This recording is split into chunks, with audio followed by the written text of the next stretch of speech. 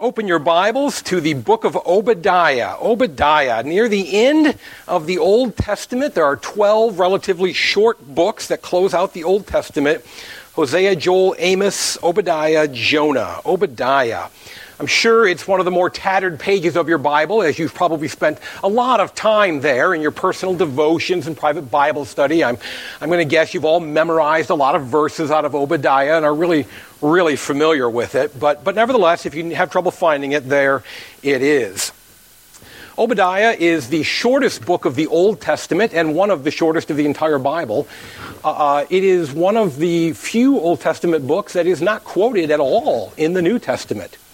So if we are unfamiliar with Obadiah, well, that may have something to do with the fact that it wasn't a book that was relied heavily upon even for the New Testament writers. In fact, most scholars agree that Revelation 11:15 is the only place in the New Testament that even refers to Obadiah. It doesn't quote it, but it seems to reference the very last verse of the book of Obadiah. So it is a rather obscure book. And it is the first we're going to consider in our mini-series here on the minor prophets. Minor prophets are not minor because of their message or because of their amount to which they were inspired. They weren't less inspired than the other writers, but rather because of their brevity. In fact, if you take all 12 of the minor prophets together, they are shorter than the book of Isaiah by itself. And they were gathered as one scroll. And in fact, Hebrew scholars refer to them as the book of the 12, or the scroll of the 12. And that is the minor prophets. We are going to consider them in what I believe to be their chronological order. I think that'll help us see some of the evolution of the message throughout the centuries. But Obadiah, we're not 100% certain when he wrote, but I think he was the first of the writing prophets altogether. And so we're considering him first this morning. So despite the obscurity, despite the brevity, nevertheless, the book of Obadiah is here. It's preserved. It's part of our scripture. And so there are a couple of ways we could look at this. We could say, well, let's just put our heads down, gut it out, get through it, and look for something better next week. Just check it off the list. We're good Christians, so we're going to consider the whole counsel of God. So we're just going to check this one off and probably never again in our lives have to consider the book of Obadiah. But I think that is a wrong way to look at it. I think rather we can see a great message of hope and of encouragement here in the book of Obadiah, a word that will be meaningful to us, especially with all that we are facing in our world right now. So I encourage you now to turn to Obadiah and to follow along as I read. And as I get ready to read, I'll remind you, as I often do, that here at the Short Harvest Presbyterian Church, we believe the Bible to be the only infallible rule for faith and for practice.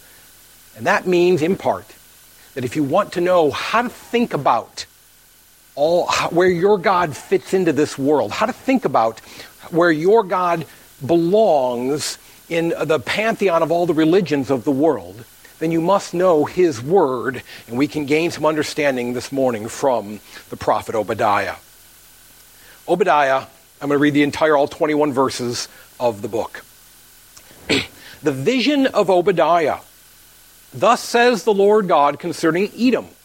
We have heard a report from the Lord, and a messenger has been sent among the nations. Rise up, let us rise against her for battle. Behold, I will make you small among the nations, you shall be utterly despised. The pride of your heart has deceived you, you who live among the clefts of the rock, in your lofty dwelling, who say in your heart, who will bring me down to the ground? Though you soar aloft like the eagle, though your nest is set among the stars, from there I will bring you down, declares the Lord. If thieves came to you, if plunderers came by night, how you have been destroyed. Would they not steal only enough for themselves? If grape gatherers came to you, would they not leave gleanings? How Esau has been pillaged, his treasures sought out. All your allies have driven you to your border. Those at peace with you have deceived you. They have prevailed against you. Those who eat your bread have set a trap beneath you. You have no understanding. Will I not, on that day, declares the Lord, destroy the wise men out of Edom and understanding out of Mount Esau? And your mighty men shall be dismayed, O Teman, so that every man from Mount Esau will be cut off by slaughter. Because of the violence done to your brother Jacob, shame shall cover you, and you shall be cut off forever. And on the day that you stood aloof, on the day that strangers carried off his wealth and foreigners entered his gates and cast lots for Jerusalem, you were like one of them. But do not gloat over the day of your brother in the day of his misfortune. Do not rejoice over the people of Judah in the day of their ruin. Do not boast in the day of distress. Do not enter the gate of my people in the day of their calamity. Do not gloat over his disaster in the day of his calamity. Do not loot his wealth in the day of his calamity. Do not stand at the crossroads to cut off his fugitives. Do not hand over his survivors in the day of distress. For the day of the Lord is near upon all the nations. As you have done, it shall be done to you. Your deeds shall return on your own head. For you have drunk on my holy mountain. So all the nations shall drink continually. They shall drink and swallow, and shall be as though they never had been. But in Mount Zion there shall be those who escape, and it shall be holy, and the house of Jacob shall possess their own possessions.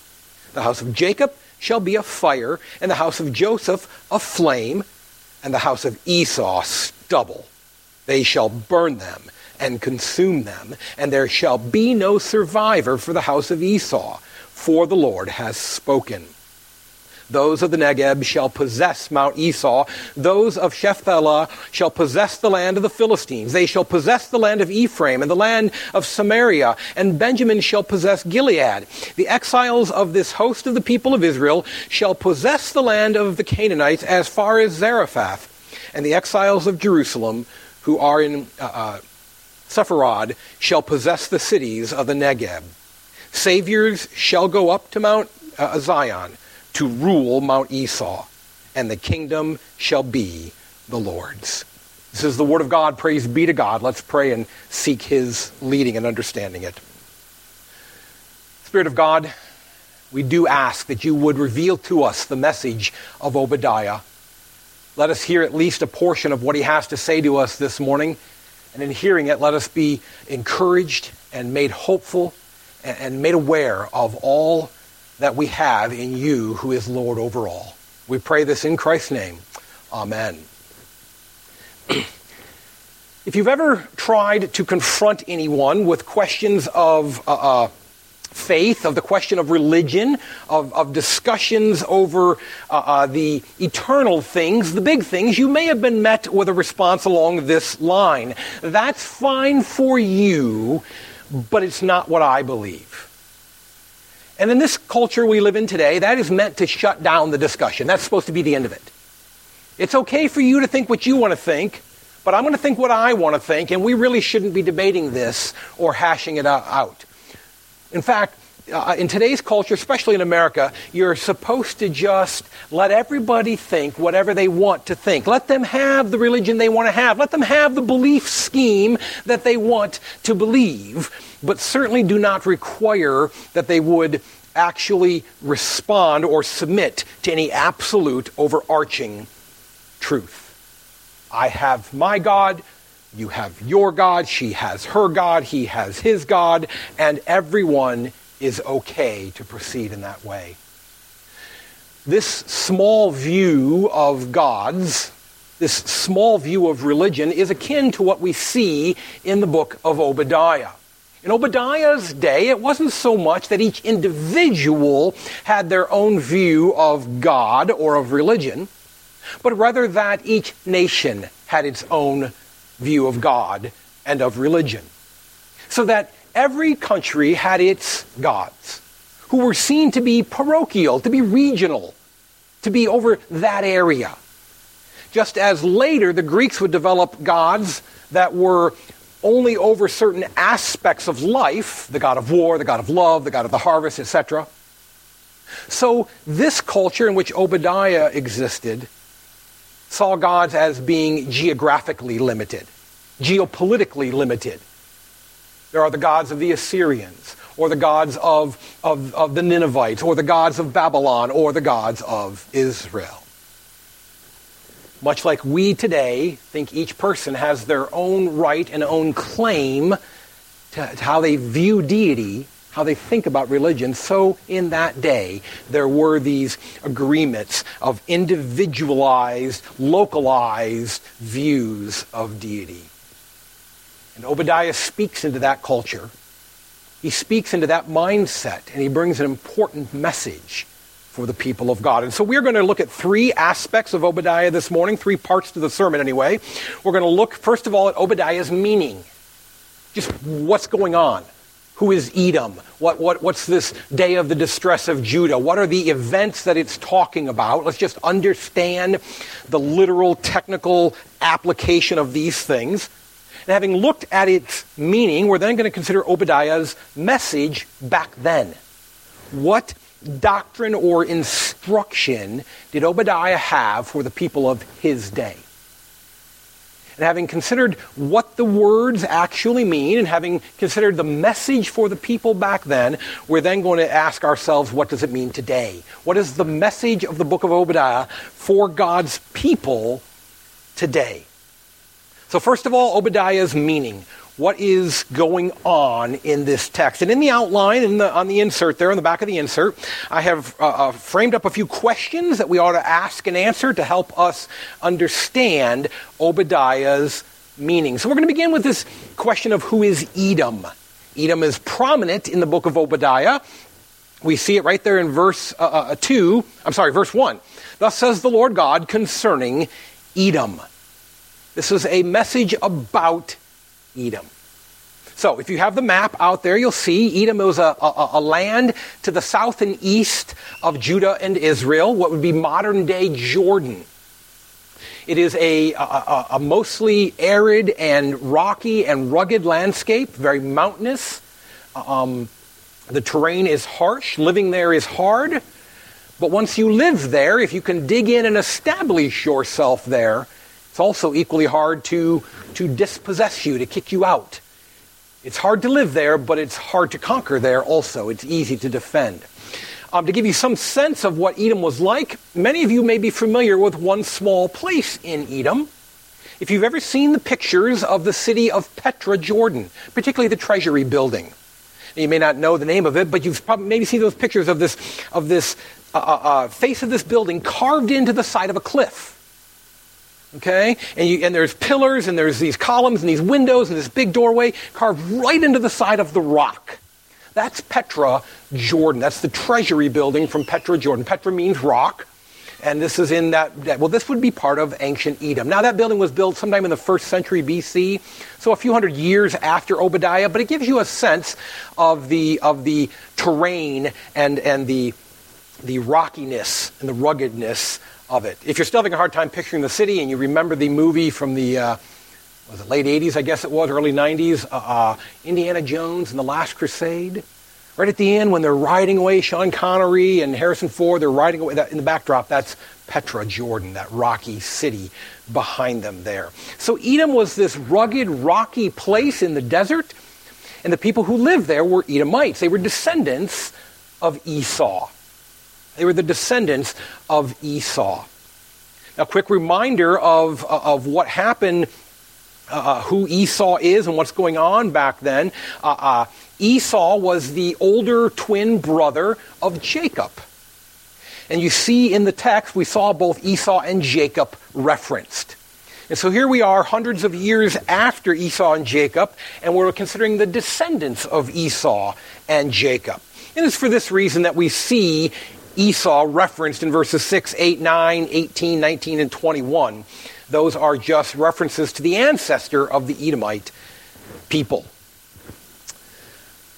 A little more trivia with regard to who the Edomites were and who is this nation of Edom.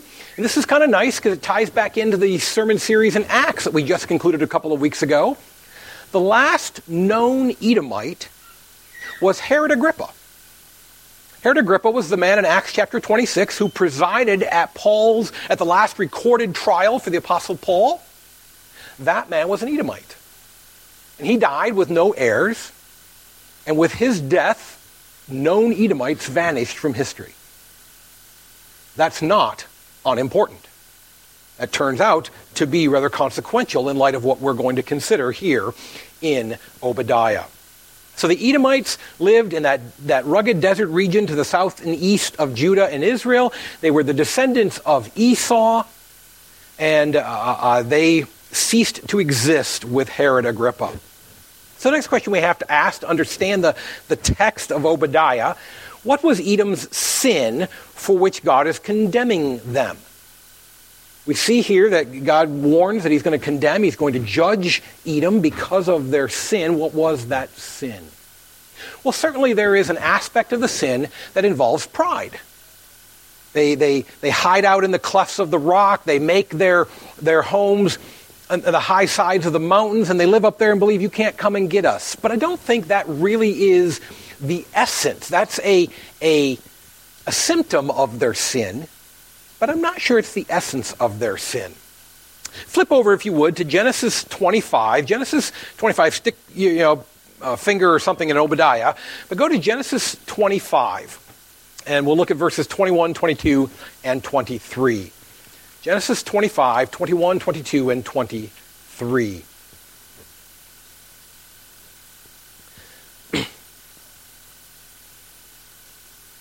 So, there we go. Starting in verse 21. And Isaac prayed to the Lord for his wife, because she was barren. And the Lord granted his prayer, and Rebekah his wife conceived. The children struggled together within her, and she said, "If it is thus, why is this happening to me?" So she went to inquire of the Lord. And the Lord said to her, "Two nations are in your womb, and two peoples from within you shall be divided. The one shall be stronger than the other, the older shall serve the younger." The older shall serve the younger. Keep that in the back of our head and go back now to the book of Obadiah.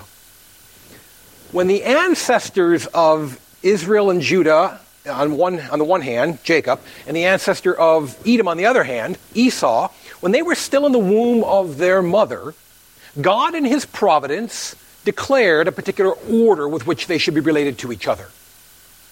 And he upset the normal or natural order of things.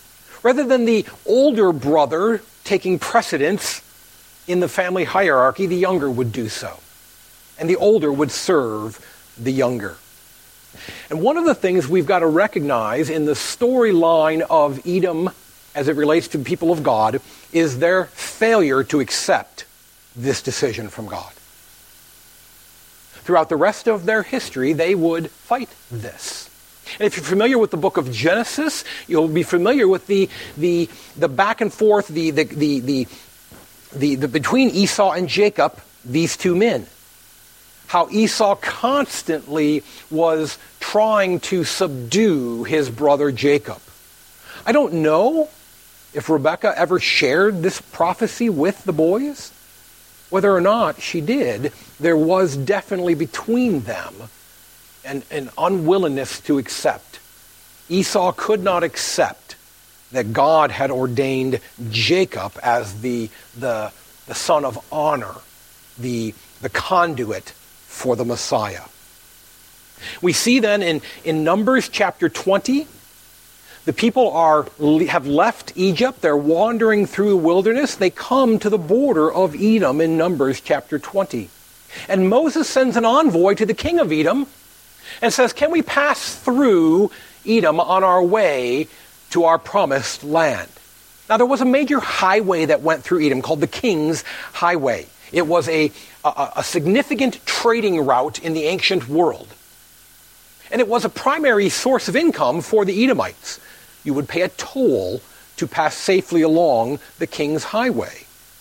And of course, the trade routes, they would stop and trade there in Edom, and they would stay and spend some of their money there in Edom, and so it was a source of income for the Edomites. And Moses says to the king of Edom, "Listen, we will stay on the King's Highway. Yeah, it seems like we're a lot of people, and we got all of our goats and our sheep and everything else out here, and it seems like we're going to be totally chaotic, but we promise to stay on the highway. And we won't even drink water out of your wells." Our God has provided everything we need. He will continue to do so while we're in your land. You won't even know we were there. And the king of Edom tells Moses, no. If you come in, we're going to attack you. And forces Israel to walk out and around Edom and take the long way around. Then we see here that there's a description in verses 10 and 11 in Obadiah. Because of the violence done to your brother Jacob, shame shall cover you, Edom, and you shall be cut off forever. On the day that you stood aloof, on the day that strangers carried off his wealth and foreigners entered his gates and cast lots for Jerusalem, you were like one of them. We're not exactly sure. There's a number of times when Jerusalem was invaded by strangers. We're not 100% certain which one this is. Some have said it's the Babylonian invasion that comes in 605 and again in 587. I lean toward an invasion of Jerusalem in 845-ish BC. But either way, what we have here is a picture of, once again, the Edomites not taking care of their fraternal relatives, their fraternal neighbors in Israel and Judah. So we have an ongoing pattern of the Edomites from the day of Esau down to the day of Obadiah, even to what we saw the way Herod treated Jesus. We have this pattern of them rejecting God's providential choice that Jacob would be the one through whom the Messiah came. Jacob would be the conduit of God's blessing for the world. And right there is a lesson we've got to learn. We may not be thrilled with the place where God has put us. We may wish for a more starring role, a more prominent place in Providence's plan. But fighting against Providence's plan doesn't bring the glory we want. It doesn't bring the attention that we desire. It brings destruction. Edom failed to accept the plan of Providence. So the Edom is this country descended from Esau. Their sin is that of rejecting Providence's plan for them and of them opposing Providence's plan for their neighbor, Judah and Israel. And then finally, the punishment. What do we see in verse 16? You shall be as though you never had been. It's going to be like Edom didn't even exist. Has that come to pass? It has. Would our understanding of the world today make any difference at all? If Edom had never existed, it really wouldn't. I'm going to guess that your studies of world history, even if you were a history major in college, didn't care much about what happened in Edom. It's as if they never existed. Verse 18, there shall be no survivor for the house of Esau. As I mentioned earlier, Herod Agrippa is the last known Edomite. They're gone from the face of the earth. Verse 20, the exiles of Jerusalem shall possess the cities of the Negeb. Now that has not quite been fulfilled to the same degree. That's something we still await. And verse 21, the kingdom of Esau shall be the Lord's. We'll talk more about that in a few moments. Edom's punishment was utter destruction, being utterly wiped off the face of the earth. So what is the message of Obadiah? If that's the meaning of the text, if that gives us a sense of the players, who the Edomites are, where they were located, what sin they had committed, what punishment was pronounced against them, if we now have an understanding of the text of Obadiah, what is the message of Obadiah? And I'm going to suggest that we start by asking a key question. I think we need to ask this key question. Why? Did you note the wording there? Go back to verse 1.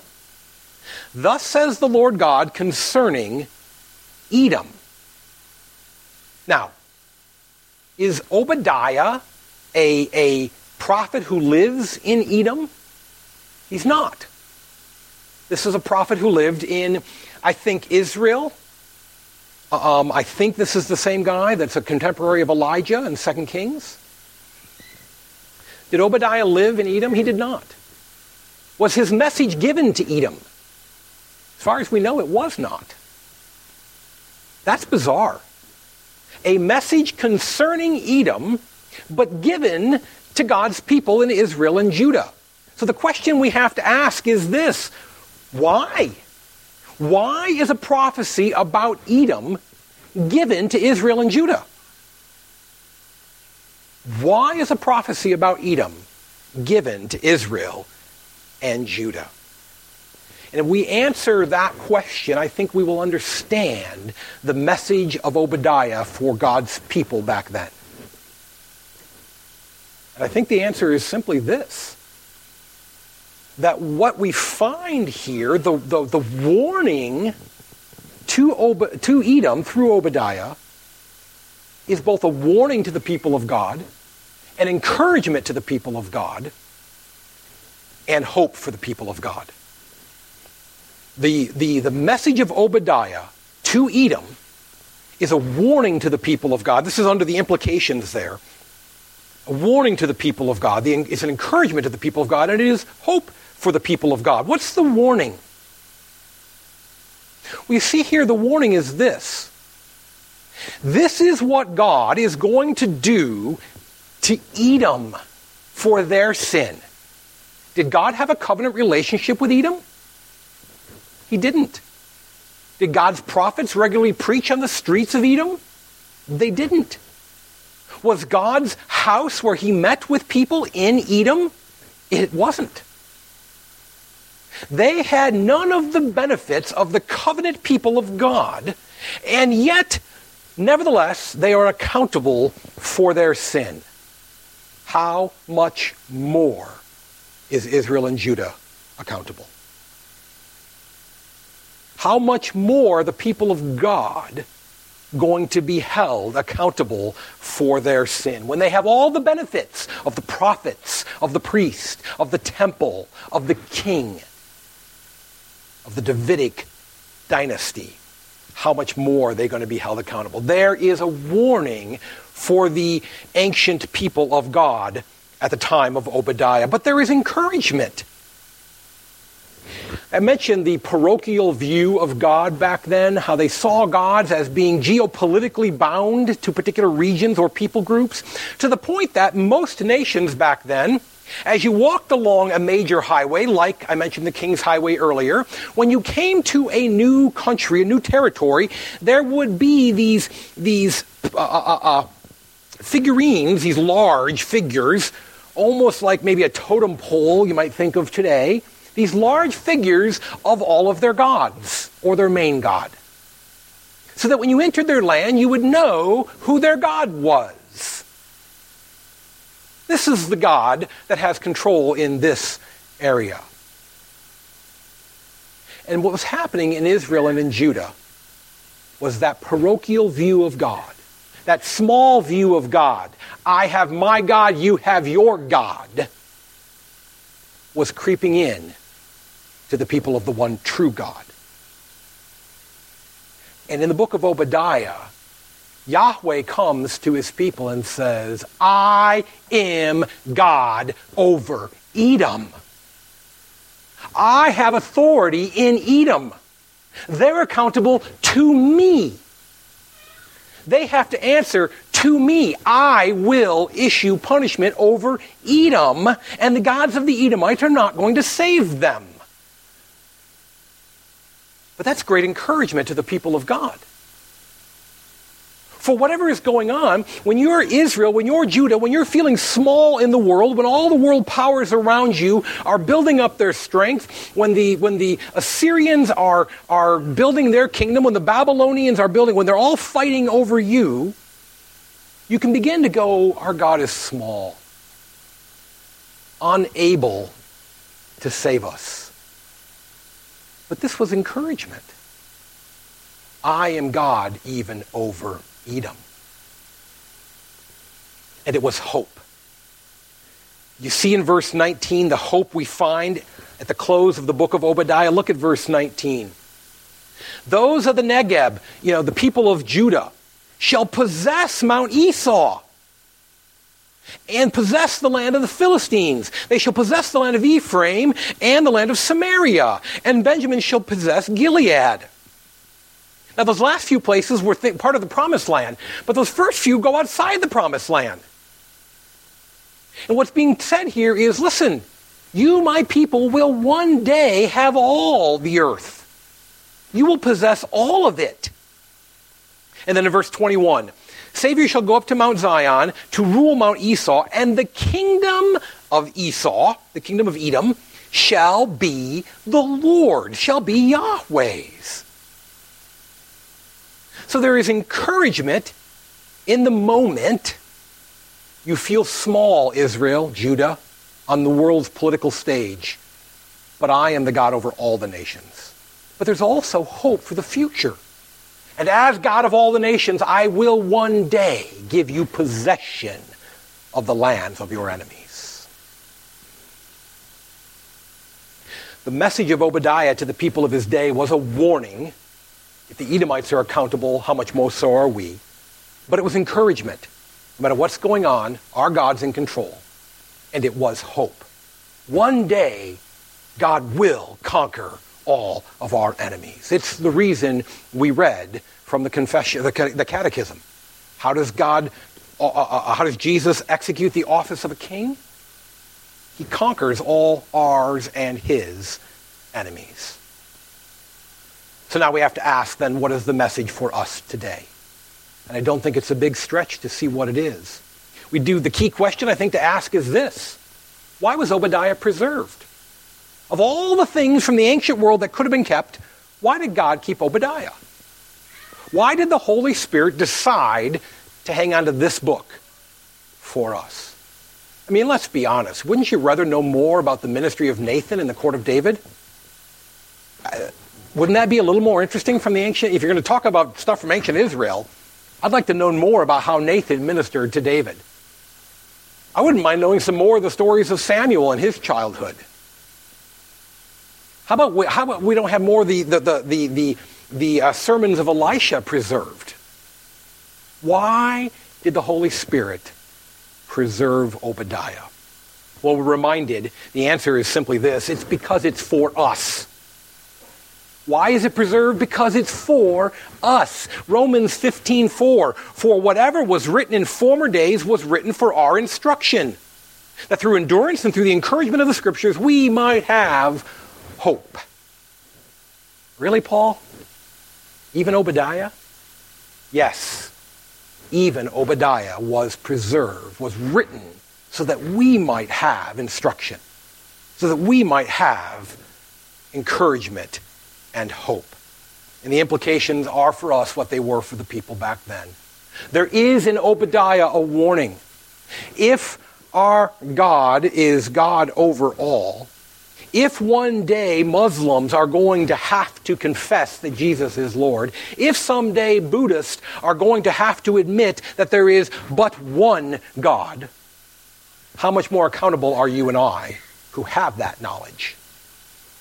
There is a warning here for us, but the warning is not the main message. There is great encouragement here for us. Who shall separate us from the love of Christ? Shall tribulation or distress or persecution or famine or nakedness or danger or sword or COVID or unemployment or liberal politicians or egomaniacal former politicians? None of them can separate us from the love of Christ. He is Lord of all. He is God over all. Not just the God of Christians, but the God of all the nations. Did you catch what was happening in our New Testament reading?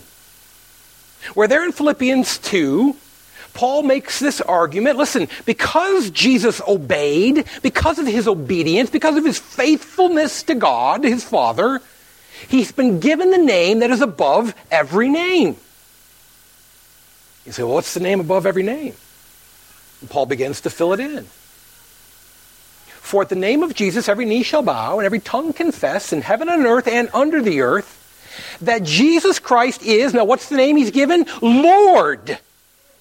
He is Lord of all, to the glory of God the Father. Now, we can lose a little bit of the meaning of that word Lord because of some of the things that it's gone through in history, but we have to recognize this. Look at the beginning of the book of Obadiah, and we'll find that word Lord. In my translation, we have, thus says the Lord God. And I have Lord with lowercase O-R-D and God in all caps. And when you see a name of God in your Old Testament in all caps, that usually means the proper name of God. The name given at the burning bush to Moses. The Hebrew here is Adonai Yahweh. Adonai Yahweh. Adonai, master, Lord, boss, one in charge. Yahweh is the proper name of God. What we have here is saying God is Lord. He is the one in charge. Yahweh is in charge. Now, over the centuries, the Jews, concerned about the misuse of the name of the Lord your God, concerned about the implications of the third commandment, do not misuse the name of Yahweh your God, began to not use the name of Yahweh. And they began to substitute Adonai in its place, Lord. Which is why we see Lord in the Old Testament in all caps. And that came into the New Testament. That came into the period of Jesus and the New Testament writers. And in Greek became Kyrios, Lord. But these are Jewish thinkers and writers. In their mind, when they hear Lord, when they hear Kyrios, they don't just think of any boss, of any governor, of anyone in charge. This is the name of the Almighty. So the name of Jesus, every knee shall bow and every tongue confess in heaven and earth and under the earth that he is Yahweh. He's God. The one true God over all. You know, the big idea of the book of Obadiah is simply this. Jesus is Lord of all. Jesus is Lord of all. Now, Obadiah didn't necessarily know all the details of Jesus of Nazareth and his birth and his ministry and his death and his resurrection, but he saw that there was one true God who was God over all the nations. And then the New Testament comes along and says, by the way, that's Jesus. And we're going to call him Yahweh someday. And everyone is going to kneel before him. In our discussions with our fellow man, it is not okay that they have their God and you have your God. Do not let that shut down the conversation. But rather try to work with them and explain to them. If that's true, then there is no God at all. There is no supreme being. And if there is a supreme being, then there is only one who is supreme. And that's Jesus. He is Lord over all. And let it be a word of encouragement to us today.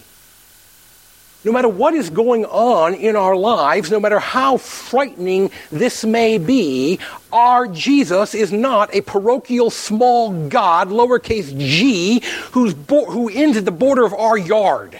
He's God over my lot, but nothing else. No, he's God over all. He's God over Edom.